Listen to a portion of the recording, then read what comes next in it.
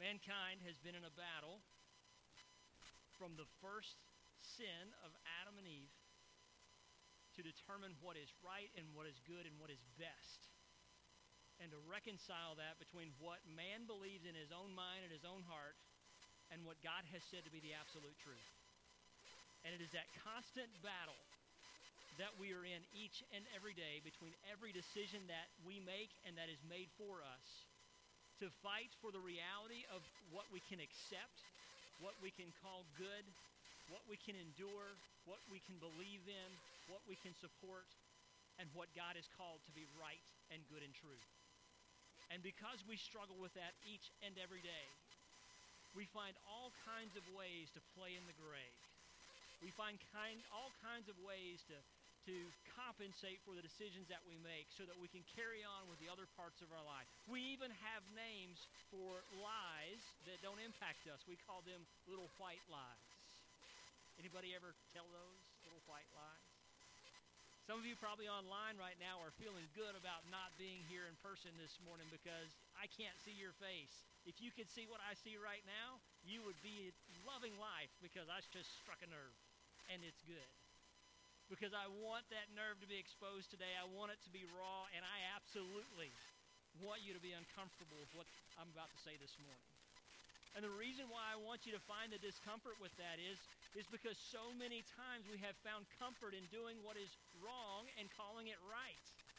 And right now, in these United States, in this place that we live in the world that we live in outside of our own country, we have exchanged what is true for what is false. We have called what is good to be evil, and what evil is now good.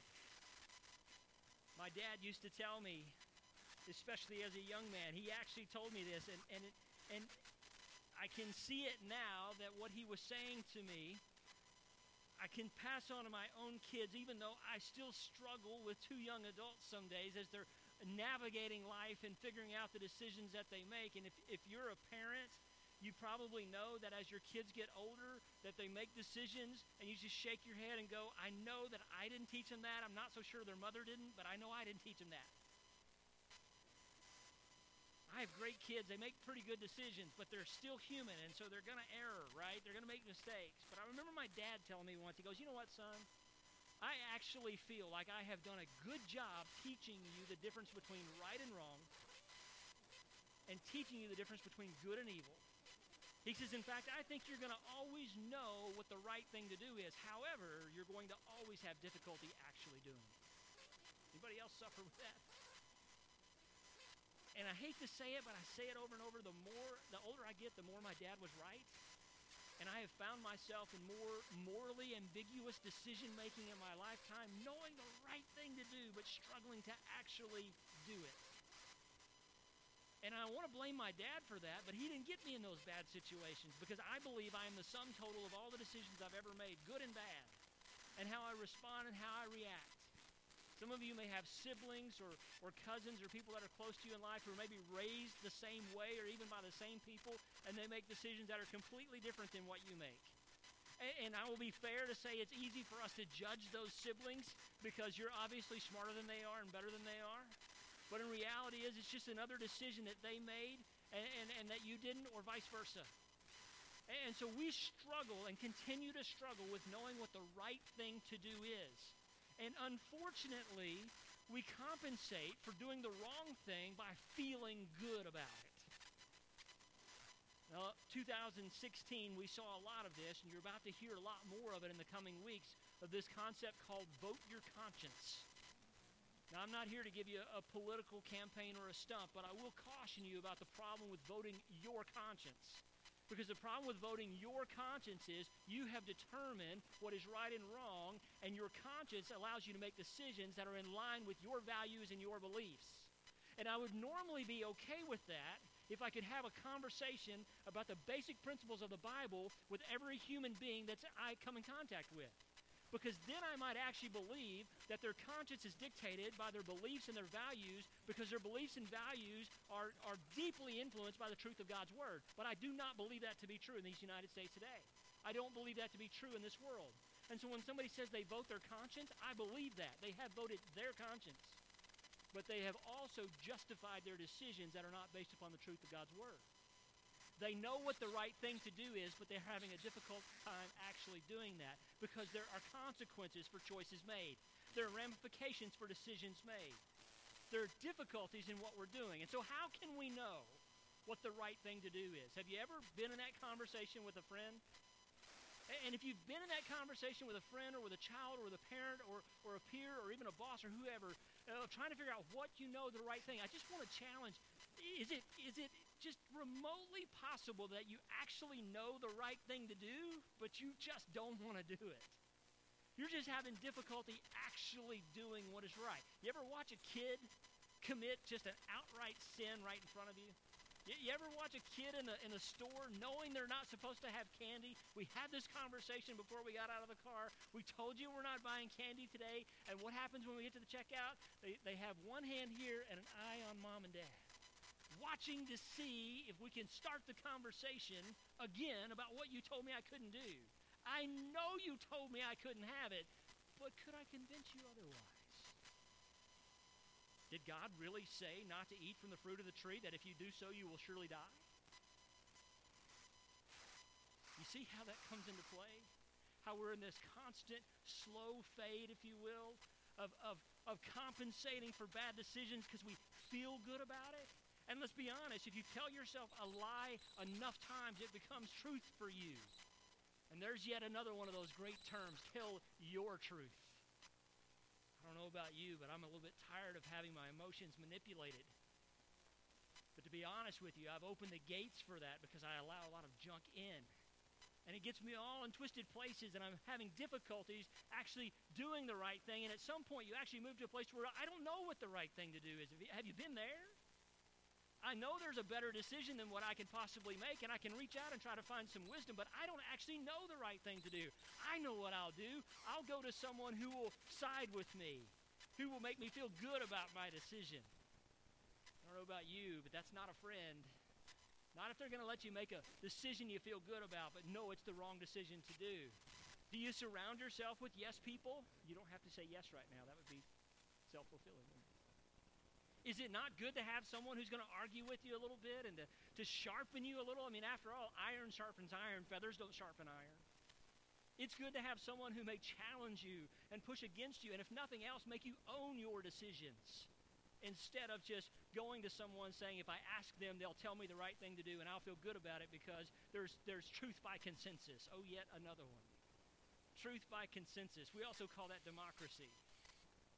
I know you don't want to hear that this morning, because it's painful in some of the choices that we're making and that we're having to be made. So how can we know what the right thing to do is? I got a real simple answer for you. It's in the book.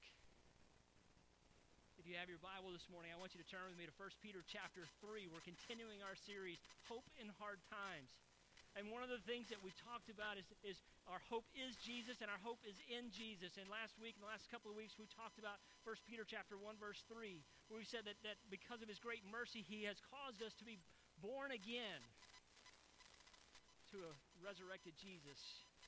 That he's given us a living hope that we can have that. And this morning I want to continue this conversation because what Peter is continuing to talk to his readers and to those in the 5 provinces who are amongst pagans, amongst people who don't have a similar faith system or value they do, he's reminding them of persecution that's coming. But he's saying to practice, like we talked last week, be prepared for a coming persecution.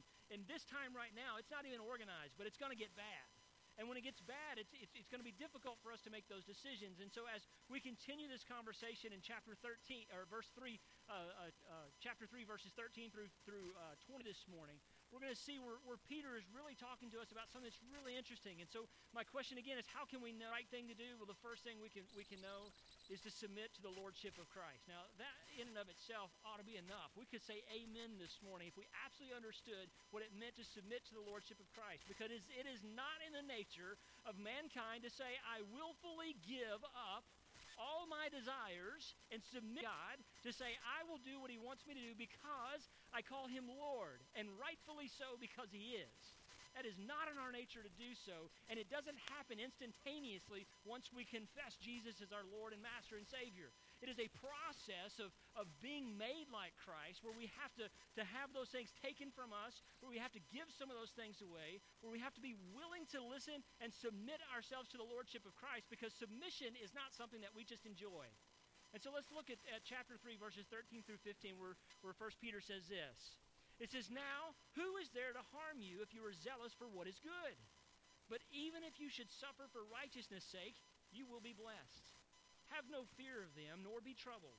But in your hearts honor Christ, the Lord is holy, always being prepared to make a defense to anyone who asks for a reason for the hope that you make, the hope that is in you. Yet do it with respect." Now, some of you have heard that passage before. Always be ready to give a reason for the hope that lives within you. Always be prepared to give an answer. The word apologetics comes from there, and it's not an apology like I'm sorry. It's a defense of truth. And Peter is reminding us that we're going to be placed into situations where we're going to be required to give an answer, a reason for the hope that is within us. But as we do so, we need to make sure that we're very clear on the difference between hurt and harm. Now, do you know the difference? Because this is not just a physical response, it's a theological response, but it's also just the reality of what Peter is saying, is that once we submit to the lordship of Christ, once we belong to him forever and ever, when we have those difficulties in making the decision of knowing what is right, man can pressure us, man can coerce us, man can harm us physically, but cannot harm our spirit because we belong to God. And he says what's going to happen is you're going to get tortured one way or the other, psychologically, physically, emotionally, whatever the case may be. It may be a lot of different ways. And while they can hurt your body, they cannot harm your soul. And if in submitting to the lordship of Christ, what you understand is that I have been given authority, power, and also the precursor to know that I'm going to have to endure this because God has this for me. And when I do have a reason for the hope that lives within me, I give that reason with gentleness and with respect. It's not a matter of, ha, ha, ha, I have God, the rest of you don't, and that's why you're so messed up. I sure hope it turns out for you pretty well. I don't know, Bill Cosby used to be a great storyteller, and he told the story of Noah and his conversation with Noah about building the ark. And what Cosby would say over and over, and it was this funny line, whenever Noah would question God about what's an ark, or why should I build an ark, or I don't want to do this, God would ask him this question: how long can you tread water? And it was comical because he would just bring it back over and over, and every time he would push back about why he couldn't build an ark because he didn't know how. God gave him instructions. He couldn't build an ark because he didn't have the materials. God gave him materials. He couldn't bring all the animals in. God said, "Don't worry, I take care of that." Got all these people out here ridiculing me and making fun of me and poking fun at me and calling me these bad things, and God would just kind of look at him and go, "Hey, Noah, how long can you tread water?" The alternative is you can be like everybody else, or you could submit to my lordship, and you can do the things that may seem crazy to the rest of this world, and by the way, they do, but it's not the rest of the world that can harm you. They can only hurt you. They can hurt your reputation, so don't give them a reason to. Treat them with gentleness and respect and with kindness. Be ready to give a reason. And let me tell you something. I've seen lots of people argue, and I've seen the Karens of the world come out in all these fun memes, and I've seen people just get on their high horse and talk about how God is this and how God is this. And I've watched churches like Westboro Baptist Church who just bring this hate with them that is not filled with love. And I got to be honest with you, when I look at any of that, all I beg is please don't say you're a Christ follower. Please don't put you and me in the same camp if you're going to behave that way. Because that's not the reason for the hope that's in you. That's the flesh coming out in such a way. And while God has spoken to your heart at some point where you have obtained some measure of knowledge, what you have said is, I think I've got a better way to go about doing this. It's going to be by force. It's going to be by ridicule. It's going to be by shame. It's going to be by anger. It's going to be by loud. It's going to be by whatever. And Jesus is speaking to us fairly clearly, saying, listen, do so with respect and with humility. Don't give people a reason to doubt the hope that's in you. Because I got news for you. When we behave that way, people don't look at us and go, I bet that person's just a Jesus follower. I can tell by their anger. I can tell by the vein popping out on the side of their forehead that they're a Christ follower. That's not the answer that we give. That's not the hope that we have. It's not submitting to the lordship of Christ. It's not someone who says, listen, God loves me so much that he didn't force me. to submit to his lordship. But at his name, every tongue will confess and every knee will bow one day. And I got news for you, folks. I've got a good feeling that when that day comes, it'll be those who do not willingly submit to the lordship of Christ. And that when they see him and when he announces who he is, it will be a response to the holiness of God that requires them to be on their face, declaring him the Lord God Almighty. That doesn't mean that they're saved. It just means that they recognize the authority of their Creator. And it will be almost like a reflex of the creation to its Creator. And it won't be giving a reason for the hope they have. It will be submitting to this authoritarian God who gave them opportunity to submit to them out of love, and they chose not to. And Peter is saying, listen, you're going out in the world like sheep led to the slaughter. Sound familiar? And when you get out there, and when they try to hurt you, when they ridicule you, when they talk bad about you, when they speak down to you, when they call you names, and they will, by the way, be worthy of the names that they call you. Be worthy of the things they say about you. If anybody could be a better witness to this, it's Peter, who 3 times said, oh no, I'm not with that guy. I don't know this dude at all. And he's saying, listen, if nothing else, pay attention to me. Don't do what I do. Yourself to the lordship of Christ. And in submitting to the lordship of Christ, when these difficult situations come, when people come and they pressure you and say, listen, if you don't denounce this Christ, I'm not going to do business with you. If you don't denounce this Christ, your kids aren't going to get this opportunity.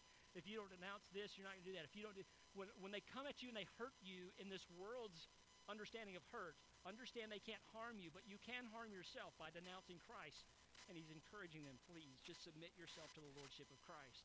And when you submit yourself to the lordship of Christ, you actually get to ask that question without having to look at your wristband of what would Jesus do.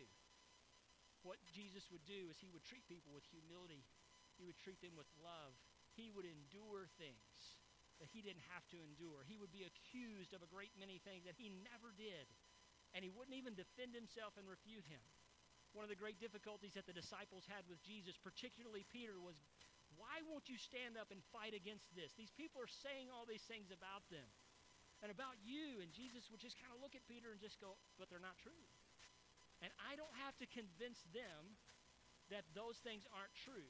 But I'm not going to argue them onto my side. I'm going to love them into the reality that you can say whatever you want about me. You can even nail me to a cross and stick a spear in my side. And I'm going to die for you anyway because I love you. Because you're worth it. And no matter what you say or what you do, I'm going to submit to the lordship of my Father, and I'm asking you to submit to the lordship of me. Because at the end of the day, no matter what happens to you physically, it's your soul that endures forever. And I got this. They can't harm you in those ways. Right now, we trust our feelings. And the problem with our feelings is that we miss out on the reality that we check our brains at the door. A bumper sticker that still bothers me, but I actually see a whole lot of truth in that I've seen before. It says, don't preach in my barn, I won't think in your church. And the difficulty with that is that we go to places and we've determined these dens of sinners, right? And we go to these places because these types of places are the places where sinners are, and we're going to go and we're just going to press Christ down their throat, and we're going to hurry up. I've been on I don't know how many short-term mission trips, and it's always amazing how bold people are for the gospel because they're leaving in 6 days. You better hurry up. And I'm taking him when I go. They don't bother to meet needs or be relational. They're not all bad, don't get me wrong. Sometimes they do it right. But when we're all busy just about gloom and doom and we're not realizing that there's a person behind there who has history just like each and every one of us do, we get our feelings all wrapped up. We do actually forget to check our brains at the door. And we stop thinking, and if we're to love the Lord our God with our whole hearts, our soul, our mind, our strength, we have to understand that our emotions are important and that they're there for us, but they're also there for us to ignite within us our brains to think about this rationally and to even go back to the truth of God's word and to utilize those things that take us to the right action. And the right action is not violence. The right action is not obstinance. The right action is not to be disrespectful to those who think, believe, and act differently towards us. Jim Elliot, some of you may have read his story or maybe seen the film Into the Spear when he was down in Central America. Jim Elliot was going to create an opportunity to meet with some indigenous people, and he was going to find them, and he'd been studying them, and they'd never actually come in contact with, and these people were very, very dangerous. And his son says, Dad, are you going to take a gun with you? And he says, no, son, I'm not. He goes, well, what if they throw spears and arrows and stuff at you? Are you going to shoot back? And Jim Elliot said to him, he says, no, son, I'm not. He goes, why not, Dad? Why wouldn't you defend yourself? He says, son, these people aren't ready to meet Jesus. Jim Elliot died on that trip. And his wife and his children decided to stay there. Over time, the man who actually killed Jim Elliot became the person who was the father figure in their children's life. And if you've ever seen this film or read this book or know the story about this, as the kids get a little older, one of them has this asthma attack. And he can't understand what's going on. And what he begins to say is that there's an evil spirit that's doing this to her. And the doctors are trying to help out, and he's fighting the doctors as they're trying to help save her. And they have to finally convince him they're just there to help. And he's saying, well, we don't need their help. We need God's help. We need God's help. Far too often, our emotions get us wrapped up into taking action that really aren't going to make the situation any better, because what we bothered to do is take God out of the equation. And we've not submitted to the Lordship of Christ. And when we don't submit to the Lordship of Christ, if we've claimed him as our God and our Father, why would anybody else submit to the Lordship of Christ either? Hey, it's only important to submit to the Lordship of Christ when things get really bad. But until then, there's a threshold that you get to set for yourself to make whatever decisions that you like, just as long as it doesn't embarrass you or make you feel bad. It doesn't cost you too much. And that's not what Peter is saying. He's saying a submission to the Lordship of Christ actually puts you in the consistency of always making the same decisions for what is right according to the truth of Scripture, not what feels good today. That was a big movement back in the 70s, right? If it feels good, do it. Terrible, terrible. And it's crept into our theology today because it feels nice to say good things or do certain things. I'm glad we feel good when we do nice things. We should. That's something that God rewards us with.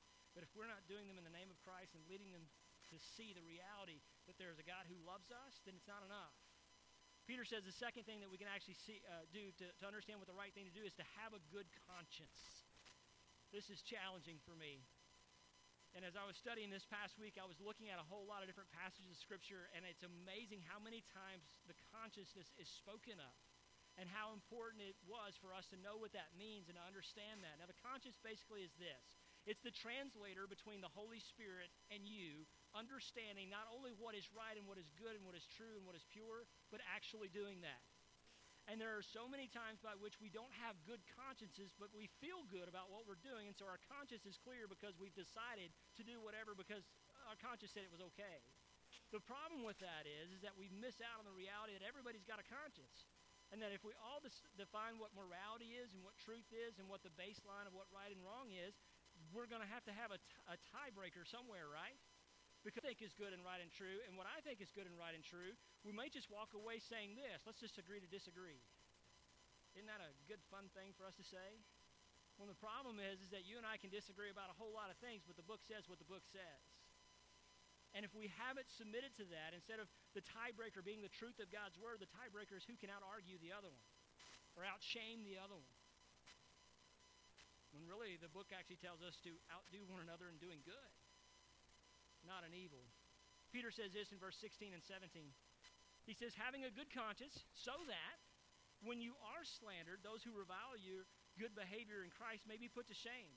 For it's better to suffer for doing good, if that should be God's will, than for doing evil. There's a problem here with this last passage that we don't often pay attention to. To have a good conscience means to make decisions that are in line with what God wants us to do because we've submitted to the Lordship of Christ.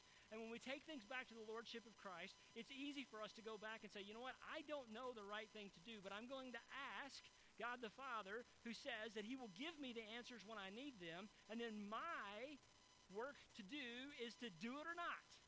And so I actually don't have to know all the time what the right thing to do is, but I do have to know who to ask what it is and then actually go and do it, which is actually really what my dad was saying to me for all those years. Son, I could tell you the right thing to do, but your hard-headed stubbornness is going to go, I don't really want to do that. Or it could be something a matter of, you know what, that's probably the right answer. I just don't like that person and I don't want to do what they tell me to do. Anybody feel that way? You got influences in your life, especially maybe one of those nemesis or one of those people who just kind of seems to always get under your skin, and when they're actually right, it just burns you up to go, man, that guy was right. I guess I ought to maybe I can find an alternative. Maybe I can find another way so I don't have to admit to that person that they were right. Here's the thing. You don't have to do that with God. If we're submitting to his lordship and we're maintaining a good conscience, what we might actually understand is that God may have actually caused us, and that's what verse 17 says, to actually suffer. That's not what we like to hear about it in any circles. You mean that it may be, in fact, God's will for those who submit to the lordship of Christ to have to suffer? Why would God do that? I mean, after all, why would a loving, caring, all-knowing God allow all these things to happen in this world? Why do we have sicknesses? Why do children die? Why is COVID-19 incapacitating our economy and making people make all kinds of decisions and dividing this? Why does our president do this? Why does our candidate do? God really wants us to suffer? I mean, what kind of a God is that? And why would I want to submit to a God who wants us to suffer? Let me tell you something about suffering.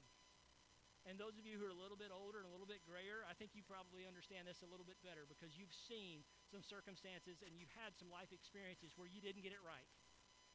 And you suffered probably more than you had to because you looked for a workaround or a cheaper way or an easier way to do it. And the older you get, the more you realize is, you know what, I just need to take my lumps and move on. That way I can move on to the next thing, whatever I want to do. Anybody with me on that, especially some of you folks that are over the age of 45? It's amazing, isn't it? I mean, absolutely amazing. And what the great struggle is that we don't realize that in suffering, God provides us an opportunity to demonstrate our dependence upon him. And it may actually be God's will that we suffer. Because the best way to avoid persecution is to look like your persecutor. Now, I'm not saying go out there and pick a fight, but I think I would be greatly derelict if I didn't tell you that the profession of Christ in your life is walking into a fight already. And if you think you're just going to kind of coast through it and be mediocre in how you believe and how you live and only submit partially to the lordship of Christ, he didn't partially die for you. And he didn't partially come back to life. He was all dead and all alive, and he was fully God the entire time. And he forgave all of your sins, not just some of them. Not just most of them, or not just a certain section of them. And if God calls us to suffer, then he's given us the power and the authority to do so. But here's where we suffer the most, is how we walk away from God and we say, listen, I think I got a better way to do this. And we actually get ourselves into a mindset, into a wrong consciousness to where we can call what is evil good and what is good evil. This past week, a friend of mine sent me an email, and he goes, hey, and he's from out of town. He said, hey, I'm in a men's Bible study, and one of the men last week in our Bible study said, you know, the nation of Israel and the United States are the only two nations that God ever blessed, according to the Bible. And he says, John, I had difficulty with that. And I just replied back, I'm like, why is that a hard thing? I mean, what's your problem? Now, I knew exactly why he was having difficulty with that. And I was glad to hear that his first answer was, I've never seen the United States in the Bible. And I said, well, here's the difficulty. Right now, we're not seeing much of the Bible in the United States. And we got to change that. We got to fix that. And as we began to talk about this and have all these different conversations, I said, you know what? I said, here's the thing. We are a blessed people, truly indeed. But I fear we're squandering our blessing here in these great United States that we have and the great freedoms that we have. I feel like we're squandering those spiritual blessings. But I have a hard time believing that a nation is blessed by God who has legalized drug use, who has legalized prostitution, who has legalized pornography, who has legalized abortion in this country, and we still call ourselves blessed. I have a very difficult problem with saying that this United States is blessed by God, when yet we turn our back on him and we call what is evil good and what is good evil, and we do that under the auspice of being legalized. I fear what your friend is saying, as I wrote to him back, is that this is nothing more than the prosperity gospel. Because we don't have widespread starvation, because we don't have the majority of our people out of work, because we're not in a war on our own soil right now, God must be blessing us. At the very best, I could just call that luck. But I'm going to tell you something. It won't take much for a people who call that blessing from God, but don't call upon God for the blessing, to crumble when just a little bit of heat gets turned up. Because they don't submit to the lordship of Christ, and they don't have a good consciousness. Because somewhere, listen, and here's where we're getting tied into this. what happens is that someone voted their conscience, and they voted to pass these laws to make these things legal in these United States. And they said, it's right for people to be able to choose these things for themselves because that's our democracy. I got news for you. The Scripture doesn't speak to democracy. It speaks to God the King, a theocracy. And it speaks to His word being truth and always truth, and not circumstantial truth. And where we have great difficulty navigating this world is that we want to have a good conscience to say that I believe that everybody should have this and this and this and this and this. And really what we're saying is I believe in fairness. And if you really believe in fairness, what you ought to be looking at with fairness is not bringing everybody up to a level, but bringing everybody down to a level. Because that's where fairness actually could thrive. Some of you have this look on your face going, what is wrong with him this morning? A lot. And always. Don't leave it just for this morning. Let me tell you what's wrong with this morning. Let me tell you why I'm struggling with this morning. It's because the more I read passages like this, the more I hear my dad echoing in my ear saying, you knew what the right thing to do was, but you didn't do it. And you actually walked away with a good conscience saying, you know what, I made a good decision today, and I feel good about making that decision. Never consulted the Lordship of Christ in that. Well, John, if that's really the case and that's the deal, why do we have elected officials who are so far away from the Scripture, who are making laws to make evil good? Why do we have all of those things? I got news for you. Just as I told my friend, we're not a blessed nation by God. We're a people who need to turn to Him and seek His blessings every day. Because He's the one who's going to change these things. And we're not a nation that submits to the Lordship of Christ. And to be perfectly honest with you, I don't know that said nation actually exists right now. Because even Israel, the chosen people of God, have yet to declare Him Messiah. And until they do so, they're not going to enjoy the blessings that He promised them in all of the Old Testament. They're missing out on that. And so when they suffer, even for it to be God's will, instead of seeing that as an opportunity to proclaim the goodness of God, they woe is me. They find ways to compensate for bad decisions so that they can have a good conscience about things. Now here's the difficulty. Romans chapter 2, verse 14 and 15 tells us this. It says, for when Gentiles who do not have the law, meaning the Scriptures, by nature do what the law requires, they are a law themselves, even though they do not have the law. They show that the work of the law is written on their hearts, while their conscience also bears witness, and their conflicting thoughts accuse or even excuse them. You see, we all have a conscience. And God has actually shown each and every one of us the reality of who He is in a variety of different ways. And when we act according to that, and we submit to that, and we understand that, or even long to know better that, we begin to move that direction. But unfortunately what happens is that we make decisions with a good conscience, so we think, because we approve of it. We appreciate it. It works for us. It's in our standard, not God's standard. And so our consciousness actually gets seared. And we actually begin to move away from what is right and good and pure and true, and we move to what is okay and acceptable and all right and good enough. And we do that enough, and over time, we rally people to think and believe and act the same way that we do, and we find ourselves replacing good with okay. Are y'all good with that, or are you okay with that? I just want to see where you are right now. And what this passage tells us that Paul writes to us in Romans chapter 2 is that we all have a consciousness, and we all suffer from that. And God has actually saw fit to give us a consciousness.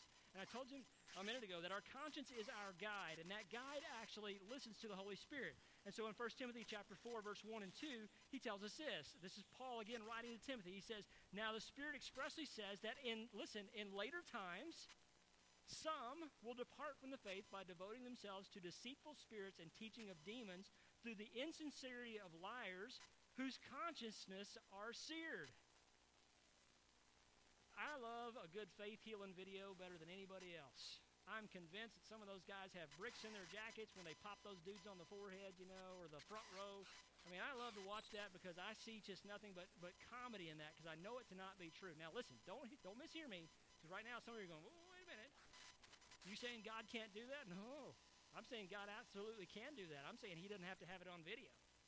I'm saying He doesn't have to have man manufacture those things. Many years ago, I took some 6th grade kids down to an inner city mission trip. We were feeding homeless people under the bridge.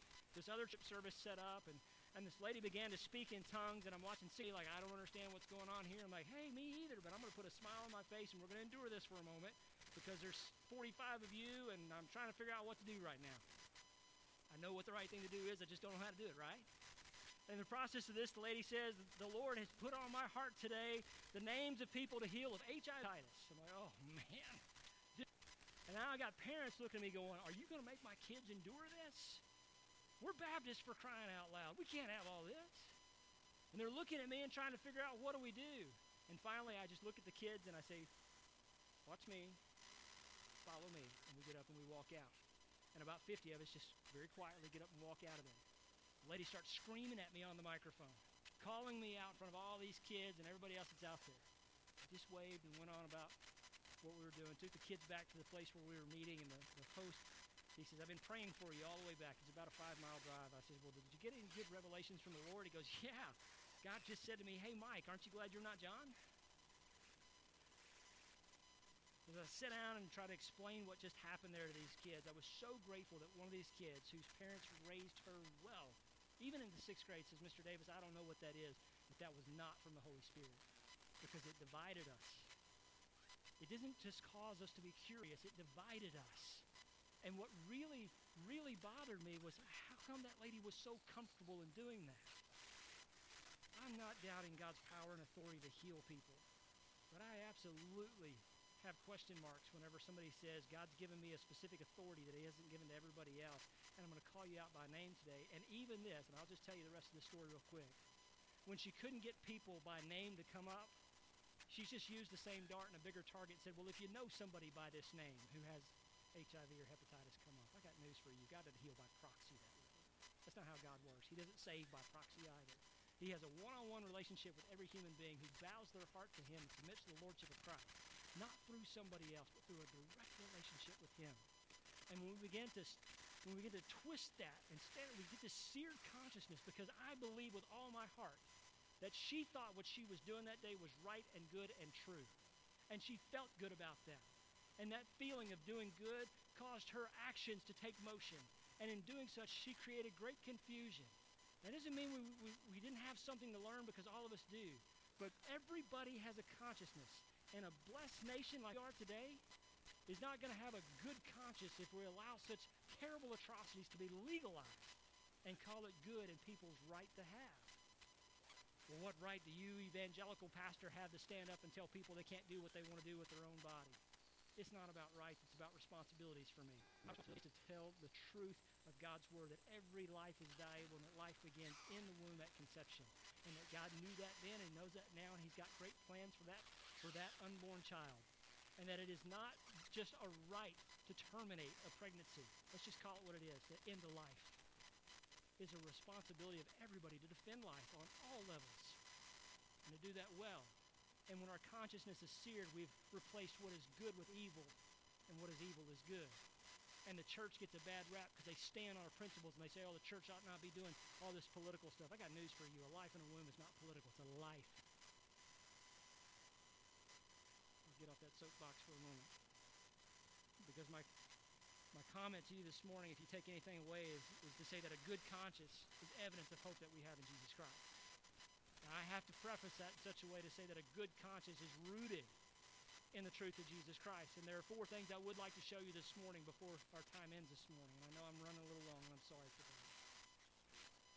How can we have a good conscience? First of all, we allow the Holy Spirit to work freely in our lives. And let's be fair, most of us in Protestant America have a misunderstanding of the Holy Spirit. We even get a little afraid of the Holy Spirit. I mentioned speaking in tongues earlier. It was kind of fun watching some of your faces going, I don't know where I am on that. I don't have that gift, so I can tell you where I am on that. I don't have it, but I believe it was a gift that God gave, and I'm just going to trust that whenever God has someone in my presence doing that it's going to be according to the Bible. There's going to be an interpreter out there, and it's going to be able to be verified by Scripture. It's not going to be new revelation. It's going to be found in Scripture, and it's going to support what God has already said, okay? But it sure was fun to watch some of your faces. We allow the Holy Spirit to work freely in our lives. John 16:8-11 says, and when he comes, he being the Holy Spirit, He will convict the world concerning sin, righteousness, and judgment. Concerning sin, because they do not believe in me. Concerning righteousness, because I go to the Father, and you will see me no longer. And concerning judgment, because the ruler of this world is judged. The Holy Spirit helps us to see the guilt in our sin.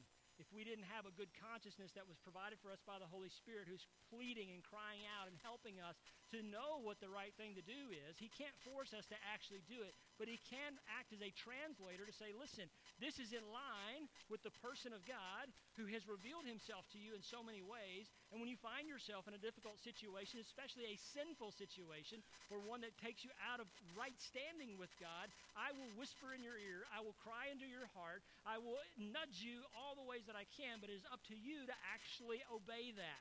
And you're not obeying the Holy Spirit per se. You are just coming in line with what God has already said, and he has sent his messenger, his helper, his advocate to plead on his behalf with you and for you. That's one of the things we miss about the Holy Spirit. When we don't know what to pray, guess what? He groans for us. He cries out on behalf of the Lord because we have submitted to the Lordship of Christ.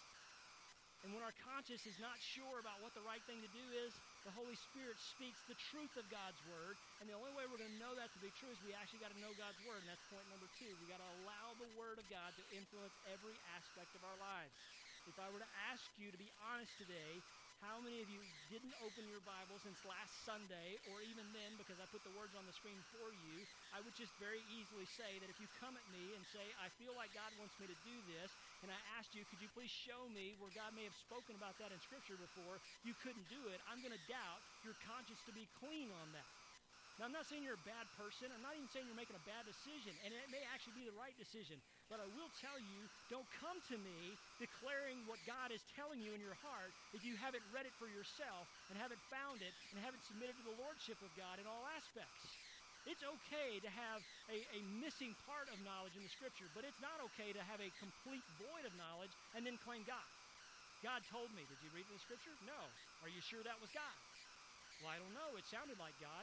It was God-type things he would say. Well, what does God sound like? Well, I don't know. How can you know what God sounds like? How can you know what God speaks like? Let me tell you something. God doesn't contradict himself, and over and over again in his word, he reveals who he is and in his character. And so if we have a bad conscience and we make a decision that's outside of a good conscience, let me tell you something. We're going to feel good about it if we don't consult the Scripture. And the Holy Spirit calls us back to the truth of God's Word, because all the revelation that God's going to give to us, he's given to us. He doesn't give us something new for your situation for the moment. And the reason is because he doesn't have to, because what he did once and for all on the cross was enough. We must allow the truth of God's Word to influence every aspect of our life, and that has to be a willing submission to that, because the Word of God is living and true in all aspects, and it's never wrong and never contrary to the character of God and what God wants for our lives. And if we're being absolutely honest this morning, one of the great issues that I can go back to my friend's email and the conversation we have is to call ourselves blessed but ignore the Word of God is not incongruent. It does not work. We're a blessed people, but we never consult God. We never read his Word. And we certainly, if we don't read it, we don't have to submit to it. Because ignorance, after all, is bliss. What I don't know about what God has to say allows me to continue to live my life the way that I want to and feel good about it. Let's just be honest. That's exactly what's happening. And every one of us could find an aspect of our life where we have permitted sin to dominate because we don't want to deal with it according to the truth of God's Word. There's something in every one of us. That's not okay, but it is human. And God says, I can help you to endure that. I can help you to overcome that. And the reason I can do that is when that temptation that leads to sin, which leads to death, comes at you, submit to my Lordship. Come to me. Or if you're not sure, consult my advocate, my helper that I've sent to you. The third thing is that only through the cleansing blood of Christ can we have a good conscience. Many times we like this ideal of confession, and we had a couple of weeks in our small group. It was a good conversation about we don't practice confession anymore. And I got to be honest with you, most people, when they confess, they feel better. I mean, there's crying, there's tears, and there's hurt, and there's agony, and there's pain. But there's just something about getting that off your chest. There's just something about moving to the next step of resolution to say, this no longer haunts me or hangs over me. It's out there now. And because it's out there now, I've confessed this. Now I have to deal with it. And actually part of my issue and anxiety was not having to deal with it. But now I got to deal with it because I confessed it. Now, I'm not taking away from confession, but I've got to be honest with you. Sometimes we think that confession is just enough, and confession without transformation is not enough. And this is not gospel plus and Christ and. I'm just saying it's not enough just to run around and say, I did this, I did this, I did this, I did this. You actually need to take steps to not do it again. To not allow that to continue to rule in your life in such a way that you kept it secret from yourself and from others. And so how do you do that? It's the cleansing blood of Christ. Hebrews 9:14, how much more will the blood of Christ, who through the eternal Spirit offered himself without blemish to God, purify your conscience from dead works to serve the living God. Everything you do with a good conscience but not a clean conscience, with a worldly conscience, with something that makes you feel good but is contrary to the Scripture, is a work of death. It's not life-affirming. It's not a work of life. And I'll go back to what I said a minute ago about all the sins we have legalized in our country. Just because it's legal doesn't mean we ought to be doing it, and we ought to allow it and be okay with that. But we have exchanged it in such a way to say it's okay, because we thought that we can just make something legal and it's okay and it's all right. And the difficulty is that what we miss out is that we can even say, well, you know what, it is legal, but it's really bad. And people shouldn't do that. Let me tell you something. Just tell them that's not enough. We need to take them to the place where the atoning blood of Christ washes over them and takes them from acts of death to a living, breathing God, or more so, as Peter has said, to a living hope in Christ through the resurrection of Christ Jesus. And just calling those things out and just making people feel a little better about confession is not enough. We need to take them to a relationship with Jesus. Finally, Peter actually ends this chapter with us by knowing what Christ did for us and why he did it. I mentioned Noah earlier, and I want to just close with this morning. 1 Peter chapter 3, verse 18 through 22. For Christ also suffered once for sins, the righteous for the unrighteous, that he might bring us to God, being put to death in the flesh, but made alive in the Spirit, in which he went and proclaimed to the spirits in prison, because they formerly did not obey, when God's patience waited in the days of Noah, while the ark was being prepared, in which a few, that is 8 persons, were brought safely through the water. Baptism, which corresponds to this, now saves you, not as a removal of dirt from the body, but as an appeal to God for a good conscience, through the resurrection of Jesus Christ, who is gone into heaven and is at the right hand of God with angels, authorities, and powers having been subjected to him. Let me just briefly say this about this last passage. What Peter is trying to help us to understand is that Christ was the example for us. And yes, we need more than just an example. We need a Savior. And what our Savior actually showed to us and demonstrated, even through God's patience in the time of Noah, was that he was capable of not only conquering death, but demonstrating the reality of him conquering death once and for all. So it doesn't have to be done for us over and over and over again. I'm one of those people who does not believe that we can lose our salvation. What I actually believe is that we can turn our back on God because we have a seared consciousness, that we turn away from him because we get away from the truth. But it doesn't mean that we're not going to be his forever. And I don't think this passage tells us that Jesus went and preached to the dead and gave them a second time. What this passage actually says in the word preached in the original Greek is proclamation. And he says, I told you all that I was Lord God Almighty. I told you that I was the Son of God and that I was the way. And because you did not submit to the lordship of me earlier on, I'm demonstrating to you my power over this death and over this place, so that you will know that I did save 8 people to come out because I believed in my greatest creation. But for those of you who rejected me, there's not going to be an opportunity, but you will see the proclamation of the lordship of Christ. And I believe on that day that those spirits that were in prison, every knee bowed and every tongue confessed who he was. And it wasn't about him being mean or cruel. It was about the proclamation of a living Savior. And him demonstrating to them then that he was consistent then as he is now, having died for all of our sins.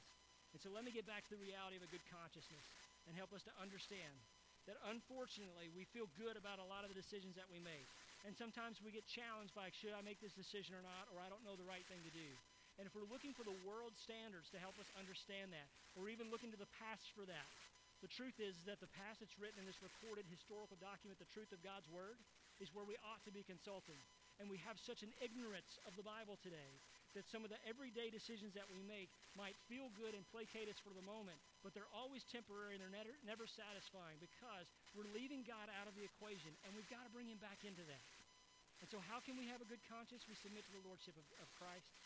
We make sure that everything that we do to maintain a good conscience is following all the tools that God has given us. The example of Christ having been resurrected from the dead, the gift of the Holy Spirit that was given for us, the truth of his word that was submitted to us, and to the cleansing of atoning blood of Jesus Christ alone. And anything outside of that is going to continue to watch us go down and just buy a little time and buy a little time. And we're going to make bad decisions over and over again. And listen, Christ is not calling for our perfection. He said, I'm going to make you perfect in me alone. And so you're going to keep making bad decisions. But don't make bad decisions and feel good about it. Don't consistently make bad decisions and feel good about it. Don't make these bad decisions and say, well, I just feel like if God wanted to stop me, he would have. Because he may actually be allowing you to suffer so that you might have a greater dependence upon him. And it's not something that we like to really go after and say, well, God, let this suffering happen to me. God, why are you allowing this to happen to me? And I think the answer to that question is simply this. The reason why God allows us to suffer is so that whenever we finally have enough of listening to ourselves, we might actually start listening to him. That's what he wants for us. And a good conscience will lead us to that through the help of the Holy Spirit. And so my hope for you, this week especially, is that you'll evaluate some of the decisions that you made according to the Scripture. Not anything else. Not anything that somebody makes you feel good about or what Facebook says or whatever your bent is or news station or whatever. But the truth of God's Word. Spend more time there listening to the character of God, allowing him to show you who he really is. Let's pray together. Father, in Christ's name, we come before you. Lord, having approved of some really bad decisions that made us feel good for the moment, but absolutely are against you. And Lord, as a collective body of people, both as a church, as a city, as a country, as a nation, just as humanity, Lord, we have sacrificed great for good. We have exchanged what is good for evil. And we tried to make ourselves feel better about that. And so, Lord, our plea to you today is that you would just hear our prayer and you would forgive us. That, Father, that we do, in fact, have a sickened land. And that, Lord, that we would call upon you and you would hear our cries and you would heal that land. Lord, not just the land where crops grow, but the place where people grow up to have the knowledge and the truth of you.